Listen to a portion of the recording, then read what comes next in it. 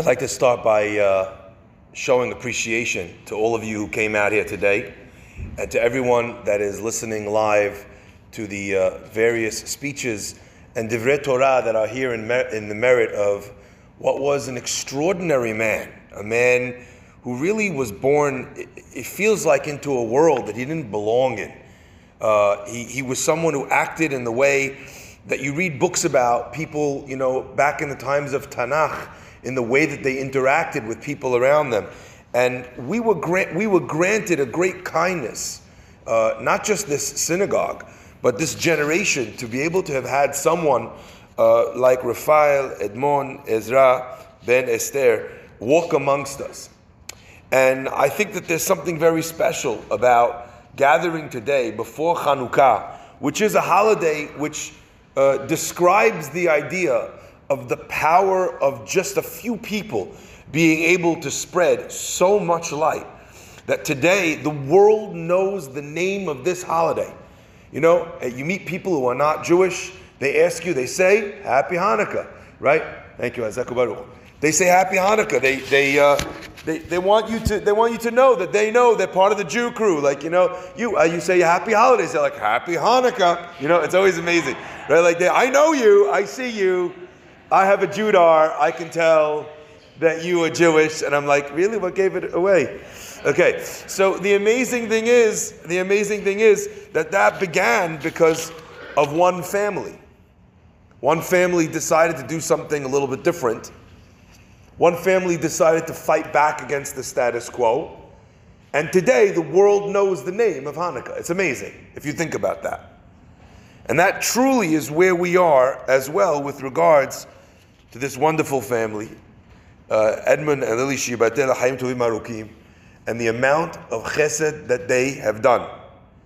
I remember being in London in Chazak at one of our dinners, and Chazak is an amazing organization in London, and what they've done is remarkable. But I want to bring one point which I think drives home what it is that we are, in many ways, not just memorializing today, but that we are celebrating today.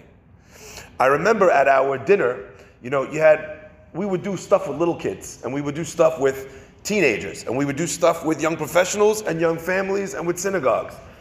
But the phrase goes, and never the twain shall meet. Quite often the older people didn't know that we were doing stuff with the younger. The people who weren't connected with the Jewish community at all, which we were visiting in non-Jewish schools, had never met the more religious people that we were also running events for. And then suddenly at this dinner, all of a sudden everyone looked around, they were like, oh, you're also part of this? You're also part of this? I think it's crucial to understand the amount and the breadth of charities that are being supported. And it's not just random, philanthropic giving. It's not just organizations that have benefited from the kindness. It's people of all types and stripes, Jewish and non-Jewish, healthy and unwell, very religious, not religious at all. Their giving spans an incredibly wide spectrum. And I think to celebrate this today, I'd like to share with you some words of this amazing holiday, a day where the few can make such a tremendous difference. Everything is in the Torah. Everything. Who you will marry, the children you will have, the story of your life, the deeds that you will accomplish, your greatness, your challenges, everything is in the Torah. You just have to know where to look. And sadly, in our day and age, there are very few today that know where to look. But there were times gone by where someone would ask the Chacham, where is it? And the Chacham would be able to point at the Pasuk and show them where their story was part of the Torah's story. And that is obvious if one knows what the Torah is. The Torah is the eternal life story of the beings that came to this earth to be able to act out its plays upon the world's stage. So it makes sense. The story of Hanukkah, says the Midrash, is therefore also encoded in the Torah, but right at the beginning of time. And the land, the earth was unformed, it was void, v'choshech al penei tehom, and a great darkness stood over the surface of the deep, v'ruach Elokim merachefet al penei hamayim, and the Spirit of God was sweeping over the water. We're describing a sense of sheer darkness, of sheer nothingness. All there is God, and God sits in the dark. Guess you learn from that it's godly to be cheap and turn the lights off. Okay. V'choshech ze galut yavan. Says the Midrash, what is this choshech, this darkness? This is galut yavan, the experience of the Greeks subjugating the Jewish people.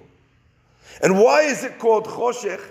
Shehechshicha enehem shel Yisrael, for they darkened the eyes of the Jewish people, bigzerotehen, with their decrees. Shehayita omeret lahem, what was the decree that darkened the eyes of the Jewish people? That therefore we describe, the terminology used to describe Yavan is the word choshech, pure darkness.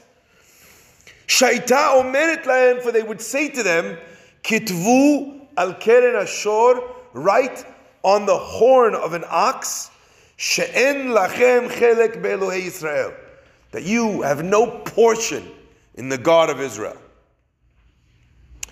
Interestingly enough, the reason why they're called darkness is not because they would forcibly remove the Torah from the Jewish people. It's not because they would kill any baby or family that had a Brit Milah. That's not part of it. It's not because they put an Avodah Zarah in the Beit HaMikdash. Not part of it. None of the other terrible gezerot of Yavan are the reason why they're called choshech. Why they're called choshech? What was their darkness? Their darkness was that they made the Jews write on the horn of an ox, we have no portion in the God of Israel. And there are many explanations for this cryptic midrash, but today I'm going to share one with you.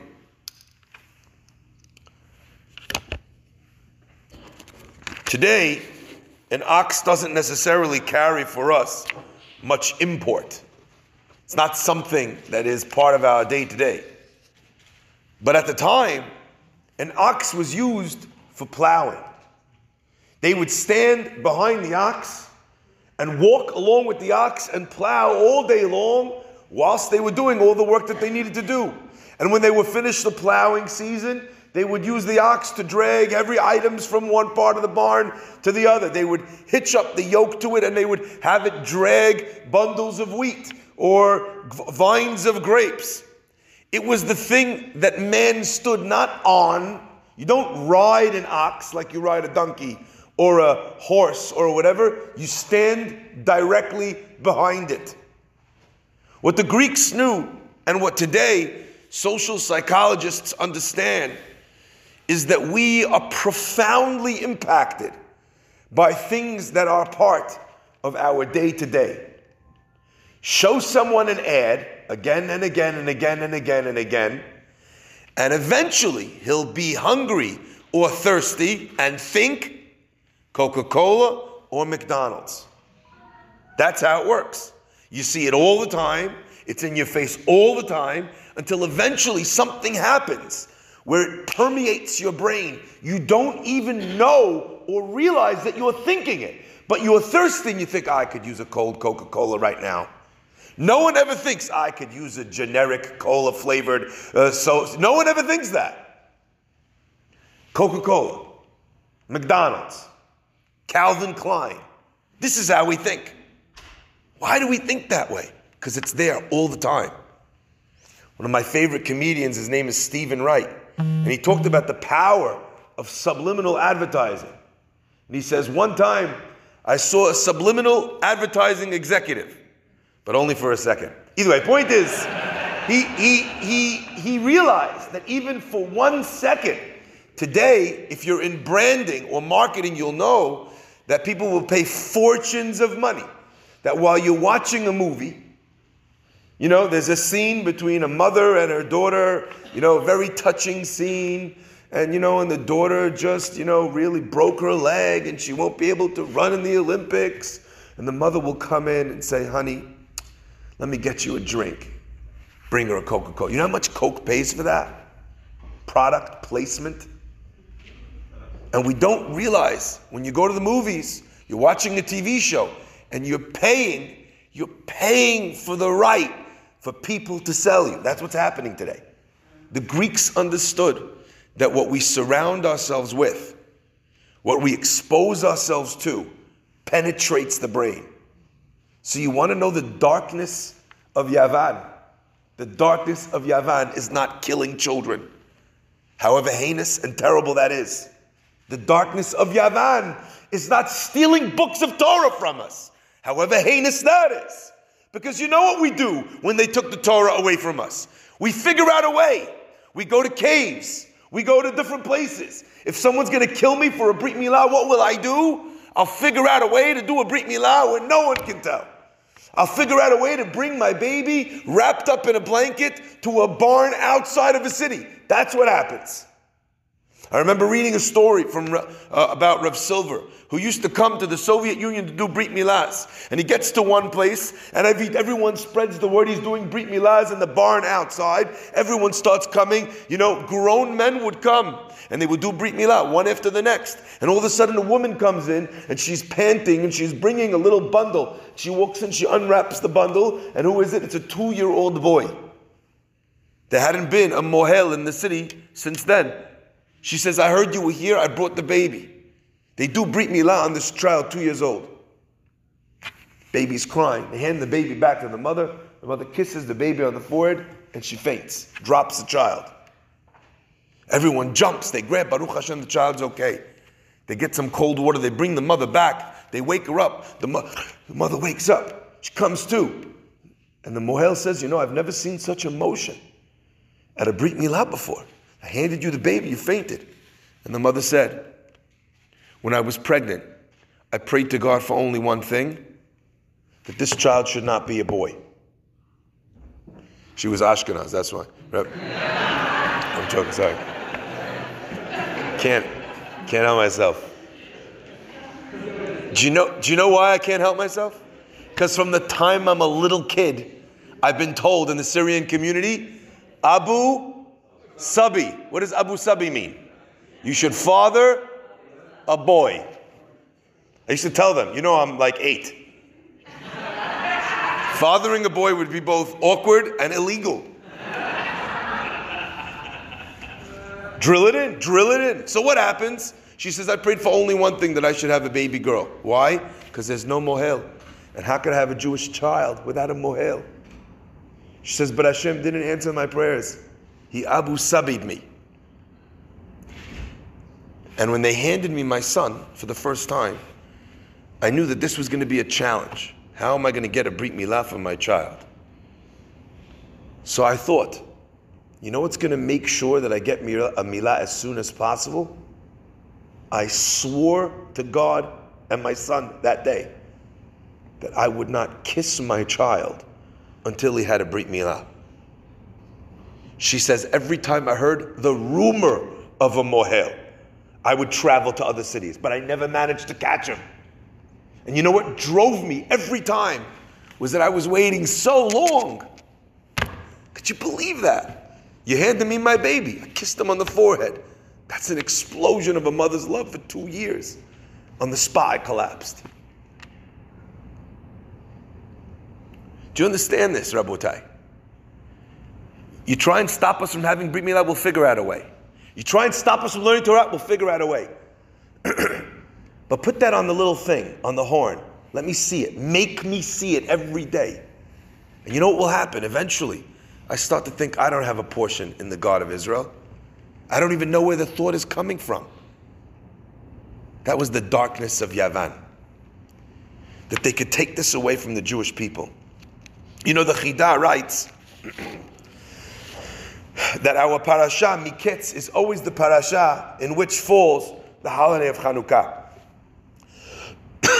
And he explains, the reason is that Miketz stands for Mammon, Kol, Som.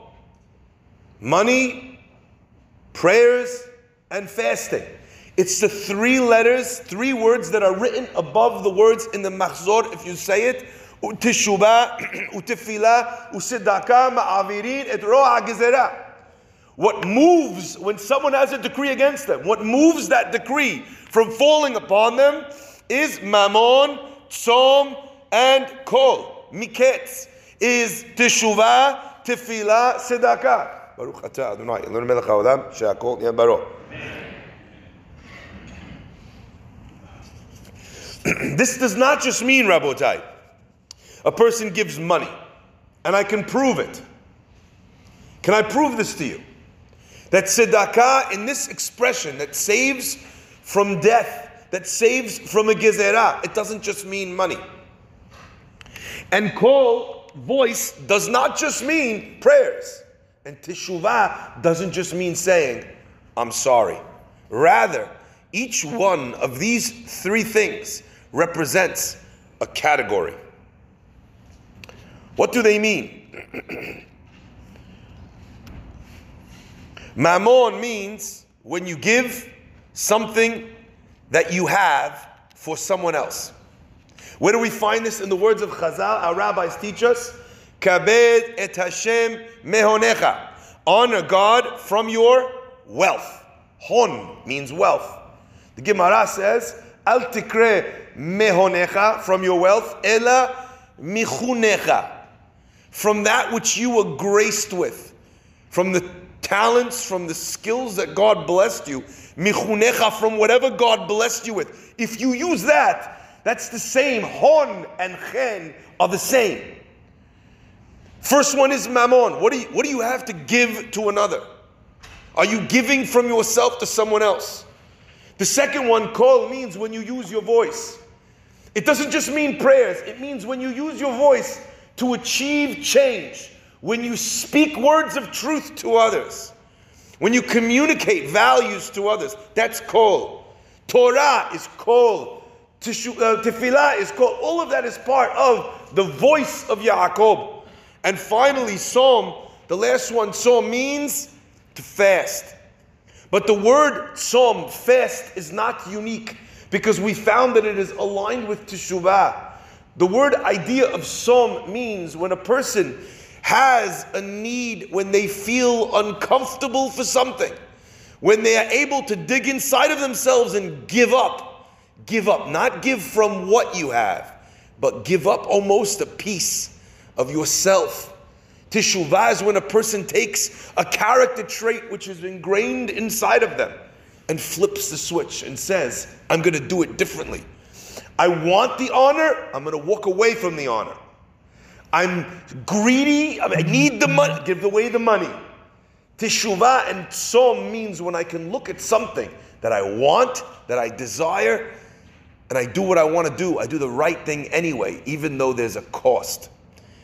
So this miketz that falls out on Chanukah teaches us that there are three things that save us from galut, three things that save us from darkness and bring light into the world.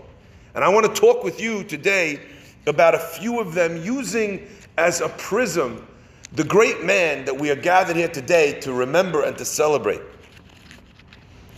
I spoke with a couple of people about this great man, in looking for some material, and looking for some expressions and examples that would bring across this idea of how one can give.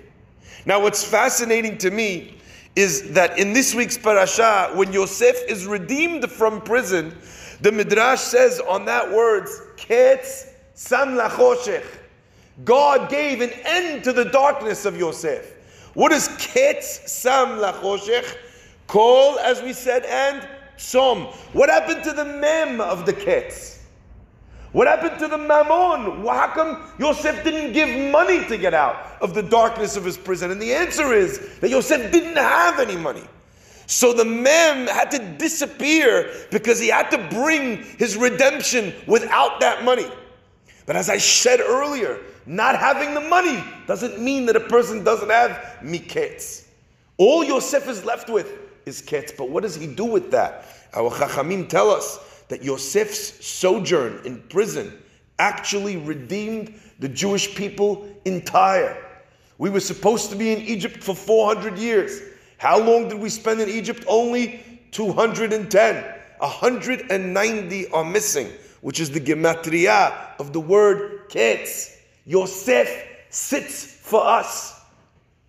Yosef sits in prison for us. Because when Yosef starts this story, the angel asks him a historic question. He says, my dear Yosef, what do you want? What do you want? And he says, Et achai anochi mevakesh. I live for my brothers. Edmund never found joy in this world like when he was helping someone else. Et achai anochi mevakesh.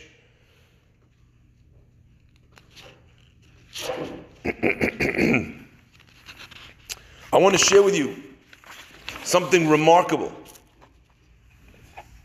When Yosef has no money, the word mammon itself gives us this hint. The same letters of the word mammon are the words mimenu, when a person gives from themselves. And what does that look like when someone gives from themselves? Today, you have lots of people giving charity.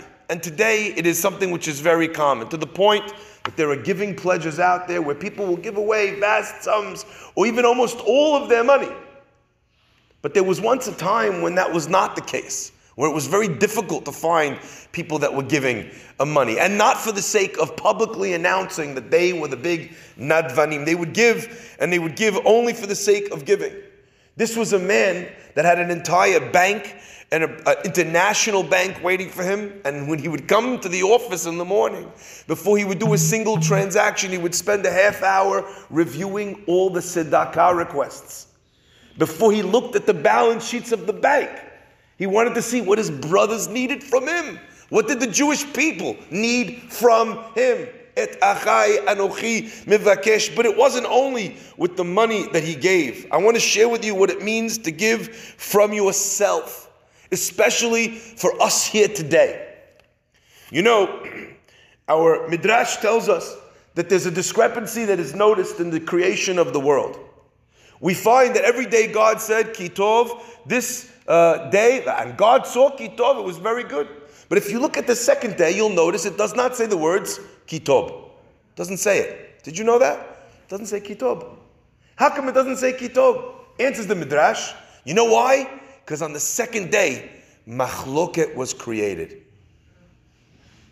On the second day, machloket was created. Machloket was created. There was no mother-in-laws on. No, sorry. Second day, machloket was created? What are you talking about? There's no people to fight. What are we talking about? Says the Midrash. What does it mean? Vayomer Elokim yihi rakia b'toch hamayim. There should be a heaven, a firmament b'toch hamayim, in the waters, in between the waters. Vihi mavdil ben mayim lamayim. And it should separate between water and water. There's water here on earth, yamim. In the word yamim, which means oceans, you have the word mayim. But there's also, besides for the lower waters, there's also in upper waters. The upper waters, the heavens, are called shamayim, which means there is water.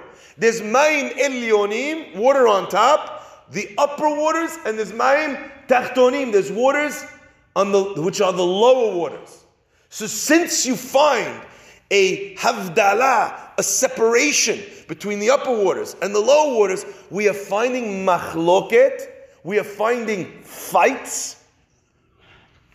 No kitob, can't be good. Fighting can never be good. We don't have the word kitob. Asks the Sefer Shivim Panim LaTorah, I don't understand. This makes 0 sense. 0 sense does this make. Sorry, that was an order for the new release. Okay. What is it? Well, I don't understand. Go back in the first day. The first day where it does say kitov. Look and you'll see. Vayar Elokim et haor kitov, vayavdel Elokim ben haor ben hachoshech. So you find havdalah, separation, on the first day too. So if the reason why it doesn't say kitov on the second day is because there was separation on the first day too, and on that day God does say it's good. And the Shiv'im Panim LaTorah answers something which is, it's genius. It's genius and it's heartbreaking.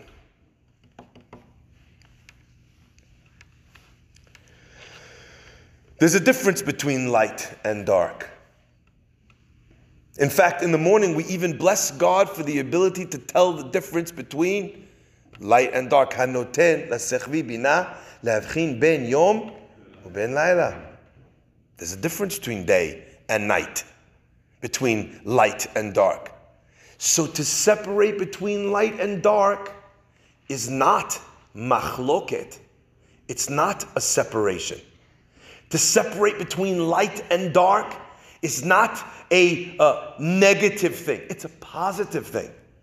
To recognize what is good and what is bad, what is bright, what is dark, what is moral and what is immoral.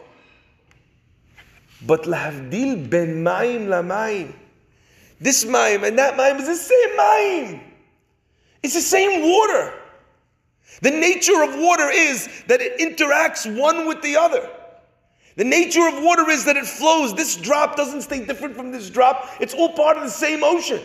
In fact, we know that when God separated the waters, the lower waters turned to God and said, Minen Luen. Imagining the waters spoke Arabic. I'm not, it's not a prejudiced thing. I'm just imagining that that's how they speak. But maybe they spoke Yiddish. I don't know. Usidos. Maybe that's what they said. Actually, that actually sounds much better. For some reason, when I imagine the voice of water, it sounds better in the Yiddish. Usidos. Anyway. And what does Hashem say? Hashem says, you're right. I'm going to pay you back. Lower waters found in the oceans, I'm going to take from you. I'm going to take from you. What do we have in the oceans? We have salt. And on every Jewish table, and on the Jewish mizbeach, when they sacrifice korbanot, al kol korbanecha takrib melach. That comes from the lower waters. But you see, God needed to justify to the lower waters why they were on the bottom and they were on the top. There was no difference between them. To find havdalah, a separation between someone who's the same as you, and to be elyonim, above them, and to look down upon them. That is machloket. That is not kitob. It is a necessary evil for creating the earth, but God would not call that tob. I think the greatest sacrifice of Mammon, Mimenu, as I said earlier, was the fact that you could be human royalty. You could be someone that is so far above and ahead of everybody else, but feel like someone who is penniless is exactly the same as you. And that was what Edmund did. His wealth was staggering, but he felt comfortable talking to the guy on the street, making sure that he'd pay and give out money to every person sitting on the floor on Madison Avenue. One time he was walking down Madison Avenue right outside here, and he was walking with someone, and he turns to the guy and he says, let's give him some money. And the guy says to him, he's a bum. Look at him. You could see he's a drug addict. Why should we give this guy any money? And listen to his words. Edmund Alav HaShalom said, you know what his life was like? You know what put him here? Why he's an addict? Why he's on the street? That's why his middle name, his Hebrew name was Ezra. Because he was born, Raphael, to heal, and born to help. You see a bum on the street that says, we all walk by and we say, what do we do? But who are we to judge them? Ben Mayim Lamayim. Are you the upper waters and he's the lower waters? Who are you? You were granted, you were graced, you were blessed with opportunity. But who says that you'd have been any different if that was your life? You know, Rav Ben Sion Musafi writes that the parasha of Miketz, it's the parasha of Chanukah because it symbolizes Chanukah. Because Paro has a dream 2 dreams, both with stalks of wheat and with cows. And in each dream, it was the thin, the weak cows that swallowed up the whole cows. And that is the story of Chanukah. Rabim biyad me'atim. The many in the hands of the weak. The strong, giborim biyad halashim. The strong in the hands of the weak. The many in the hands of the few. Not like the Labour Party. Rabotai, that story, that dream, we were saved because we acted. We acted in an outward expression as Jews. We said, you don't want to kill us. You're happy to let us live as Greeks. So why don't we take Judaism and hide it? If we would have just done it inside the houses, inside the caves, we would have survived the Greeks. No one needed to go to war. Learn Torah in the house. Light Shabbat candles, close the curtains. No. Our strength is when the weak walk out onto the shore and try to devour the many. Where the few say to the many, I don't care what the world looks like, these are not my values. And that was the power of the Chashmonaim, and it was the power of the great man that we were here to celebrate. You know, Paro, he calls Yosef out of the pit, and he says, Yosef, I want you to come and interpret my dream. And what I always found interesting is that the Midrash tells us that when he called all the people, each time they would come and they would say to him all these different interpretations. He calls his Khartoumim, he calls his necromancers, he calls his magicians, he calls his interpreters, and he says, this is my dream, what's the answer? What does it mean? And you know what they would say? Oh, Paro, 7 cows, that's like 7 daughters. I don't know what they thought of daughters at the time. Right, he said 7 cows, 7 daughters, and then they're going to be good daughters, and then you're going to lose the daughters. Paro's like, no, that's not what it means. And then the next guy comes and he says, Paro, you're going to conquer 7 countries, and then you're going to lose the 7 countries. He says, no, that's not what it means. You're going to find 7 treasures, and then you're going to lose the 7 treasures. That's not what it means. How did Paro know what it meant? You had a dream, you don't know what it means. The guy says it. It's arbitrary. How do you know this guy's right and that guy's wrong? Then Yosef comes along and says, no, it's 7 years of famine, 7 years of plenty, followed by 7 years of famine. The 7 years of famine swallow the 7 years of plenty to the point where you can't even tell that they were once there. How did he know that Yosef was right? How did he know that his Khartoumim were wrong? And the secret is actually found in the pasuk itself. It was the morning, and he was very distressed. He called all of the sorcerers of Egypt, all its wise men. He tells them his dream, and there's no one who could interpret them. I just fooled you. Anyone who knows the pasuk knows that there's an extra word. Ve'en poter otam liFaro. There was no one who interpreted them to Pharaoh. It just sounds like we're saying that they couldn't interpret it to him. But Paro said, I'm not a man. I'm a king. 7 daughters, that's for me. 7 countries also provides for me. For me it provides. 7 treasures for me. But if I'm the king of Egypt, it must be that when I dream for my people. So when Yosef comes and says that the 7 years represent 7 years of famine, that are going to follow 7 years of plenty, and my people are going to be hungry on the streets, and if I don't gather that food, what's going to be with them? Paro knows, now that you said this, En chacham v'navon kamocha, no one as wise as you. Rabotai, come on! Me'oivai techakmeni. We learn, Me'oivai techakmeni, which means from my enemies make me wise. Let us learn from Paro together today. When a king dreams, he doesn't dream about himself. When a king dreams, he dreams about his people. Because the job as a king is to look after their folk. We as a people are called Mamlechet Kohanim V'Goy Kadosh. All of you are kings and queens. And our dreams cannot be only about ourselves. Because a king doesn't dream about himself. So when we talk about the nisim and the miracles that we want to bring to the world, is that for us? It's not for us. Every other nation, the bringing of the Messiah, what was it about? It was about them having dominion over the whole world. But says the Gemara in Sanhedrin, Lo nitnabu, our Nevi'im did not prophesy about the days of the Messiah in order that we should be in control. That's not what it was about. It's not about the Jews having money. It's not about the Jews having power. As much as the media would love you to think that that is our only goal. It's exhausting, isn't it, running the world? It's exhausting, isn't it, running the banks and TV and everything? That's what they think we do. That's not what the Messiah is for us.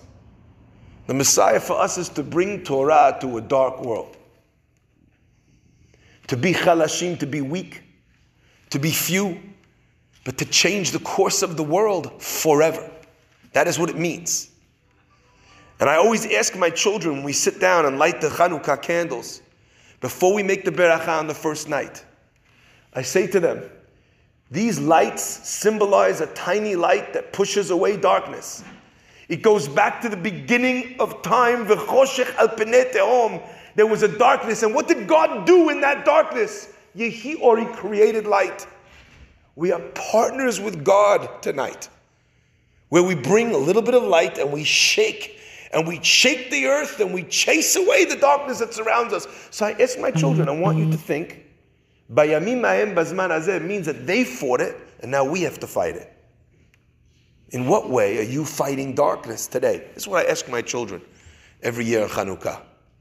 In what way are you bringing light now? What are you going to do differently now? And they think, and when everyone has something, then we light. That's Ruach Elokim merachefet al penei hamayim. When the Spirit of God, it hovers, it sweeps across all the waters.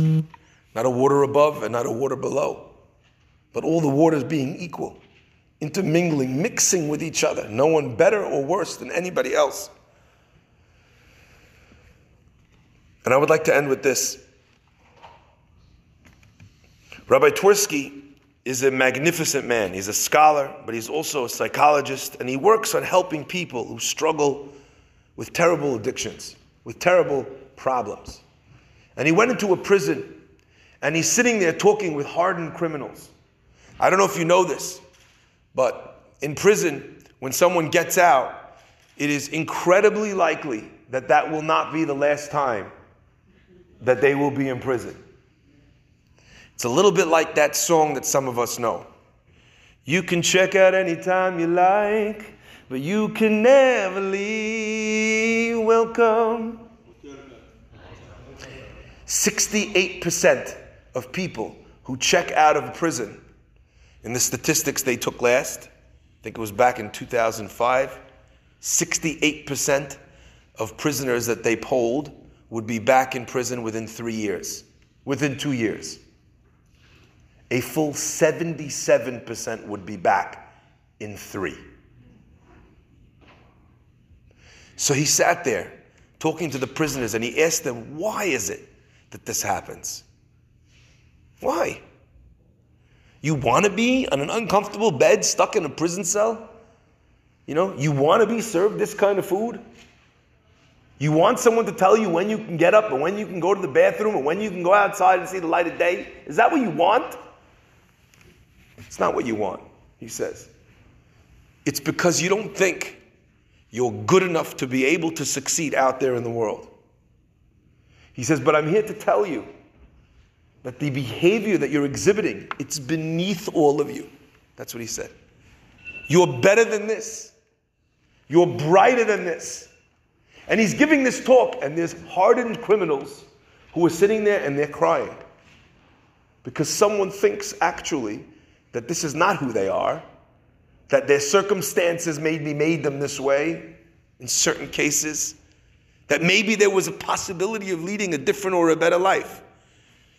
But there's one boy, his name is Josh, and he's sitting there with his hands crossed, and he's shaking his head the whole time. And finally the rabbi finishes, he says, "Rabbi, you're talking a load of baloney."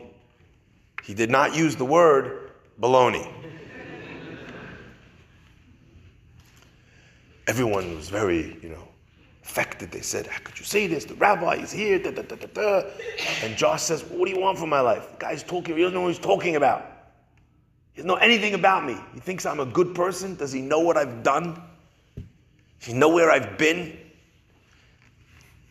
The rabbi says to him, "I think you're mistaken, but it sounds to me like this is a conversation we should have in private." Josh says, "Okay." They go out into another room, and Josh starts to tell him about the time when he was 10 years old, when his father checked out, and his mother couldn't care less. And the kids were at home, and they didn't have food because the mother would just go on drug trips. And they'd be asking neighbors until eventually neighbors called social services. And at the age of 10, he says, "My sister and I were sent into foster care." There's only 2 words there, foster care, he says, and one of them is a lie.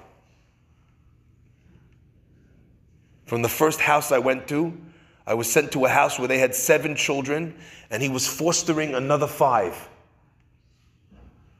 Only reason why they had us was because they would get the foster check.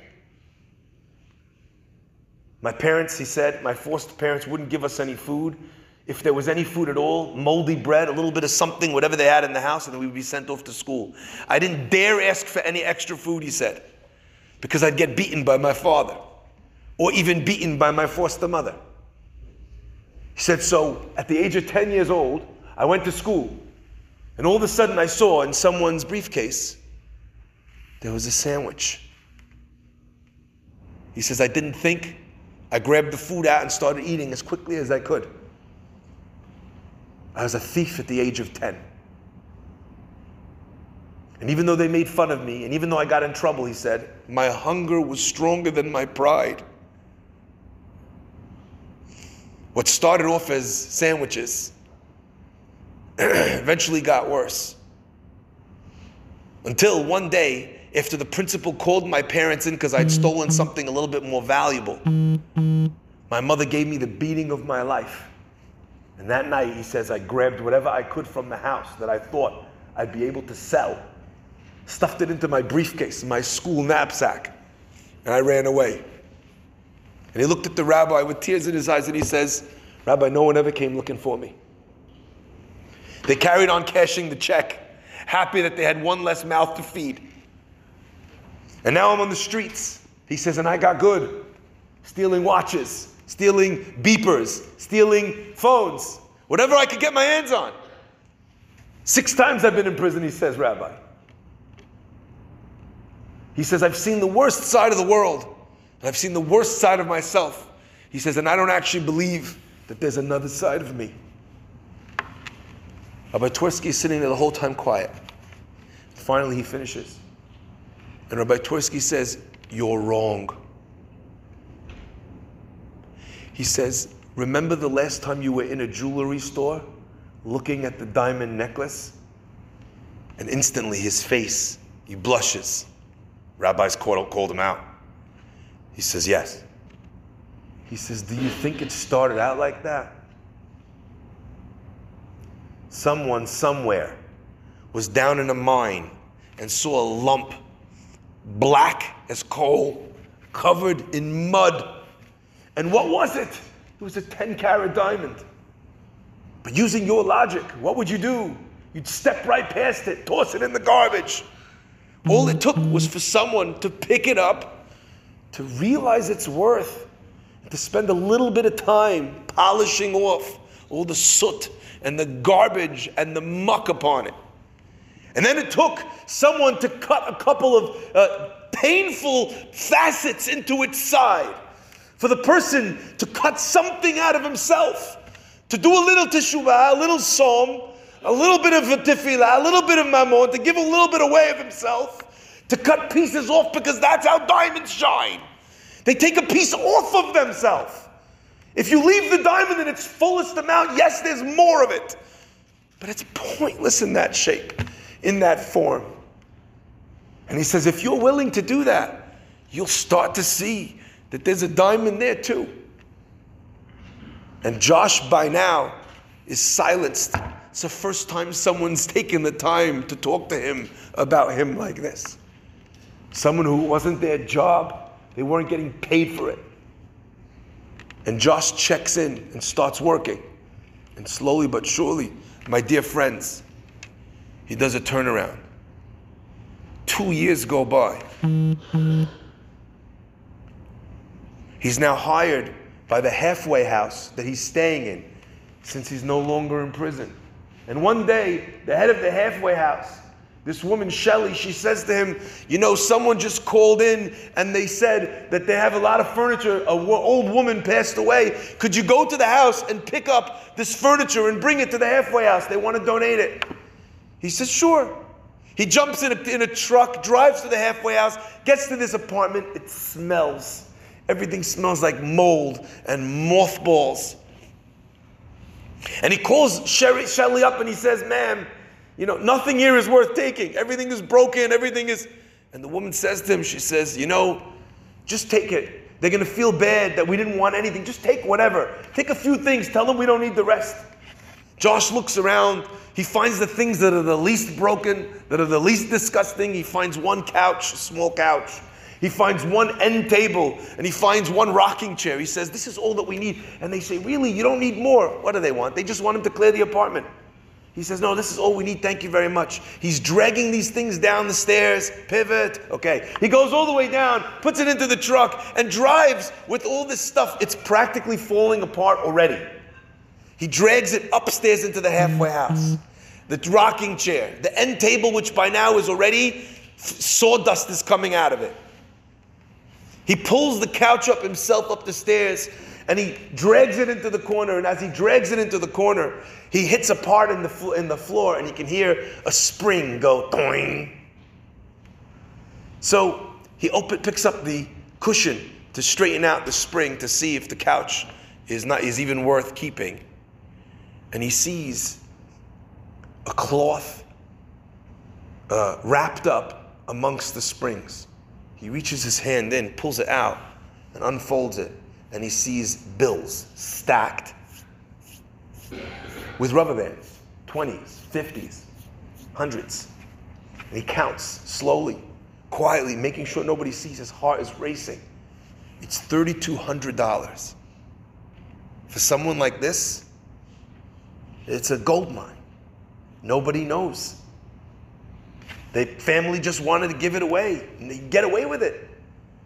Nobody has seen that it's here. There's no cameras in the halfway house, so he puts it in his pocket. He walks out and he says to Shelly, he says, you know, they gave us the garbage, there's nothing here. It's a shame we even brought it back. We're probably going to have to throw it out. And Shelly says to him, it's true, Josh. But when we told them we were coming, we had to honor our word and do the right thing, even if it's just going to make more work for us and it's not going to be the easy thing. And her words ripped through him.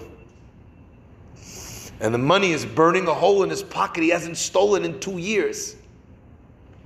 And he takes the money out of his pocket and he says, oh, I found this in the couch. And Shelly opens it up. She says, what do you mean? There's $3,200 here. He says, I know. It must be the old woman's. We should return it to the inheritor, to the people for the inheritance. She says, wow, I can't believe it. I knew your whole life all you did was steal. And here you are with a chance. No one knew that you had it. You're giving it back. And Josh says, we got to do the right thing even when it's not the easy thing. Mamon mimenu. She calls up Rabbi Twersky to say, I just want to tell you about what your charge has done today. Rabbi Twersky comes to meet him, gives him a big hug, and he says, I guess we finally polished our diamond. This is a man who was thrown into prison for 27 months for stealing shampoo and a t-shirt from Walmart. This is a man who took every chance he had to swipe 5-figure discount. But a time comes where someone sees that there's light in him. Someone chooses to light him up, and in that moment, Rabotai, he becomes someone special. Tonight, when you light the Chanukah candles, I want you all to ask yourselves and your children, what's it going to be? Rav Shlomo Freifeld used to say that we have an obligation to mimic God. We mimic God by being kind. We mimic God by being gracious. We mimic God by being forgiving. But Rav Shlomo Freifeld says that in the prayers every morning we say, Ve'ata mechaye et kulam, you God, you bring life to every living thing. Every moment that we breathe is God saying, breathe, live, innovate. It's God breathing that into our nostrils. Says Rav Freifeld, if we are obligated to mimic God, then we too are obligated to breathe life into every human being we come into contact with. That is our job. That is our gift. That is our honor. Rabotai, as we walk into this holiday, let us remember that kings don't dream of themselves. Kings dream of everyone around them. May we be'ezrat Hashem be zocheh to together dream of a brighter day for the person sitting next to us, for the person sitting opposite us. May we be'ezrat Hashem make that dream come true by bringing our mamon, our tzom, our kol, our miketz, and through that bring an end to this long, bitter, and dark night. Hazaku Baruch. Thank you for coming.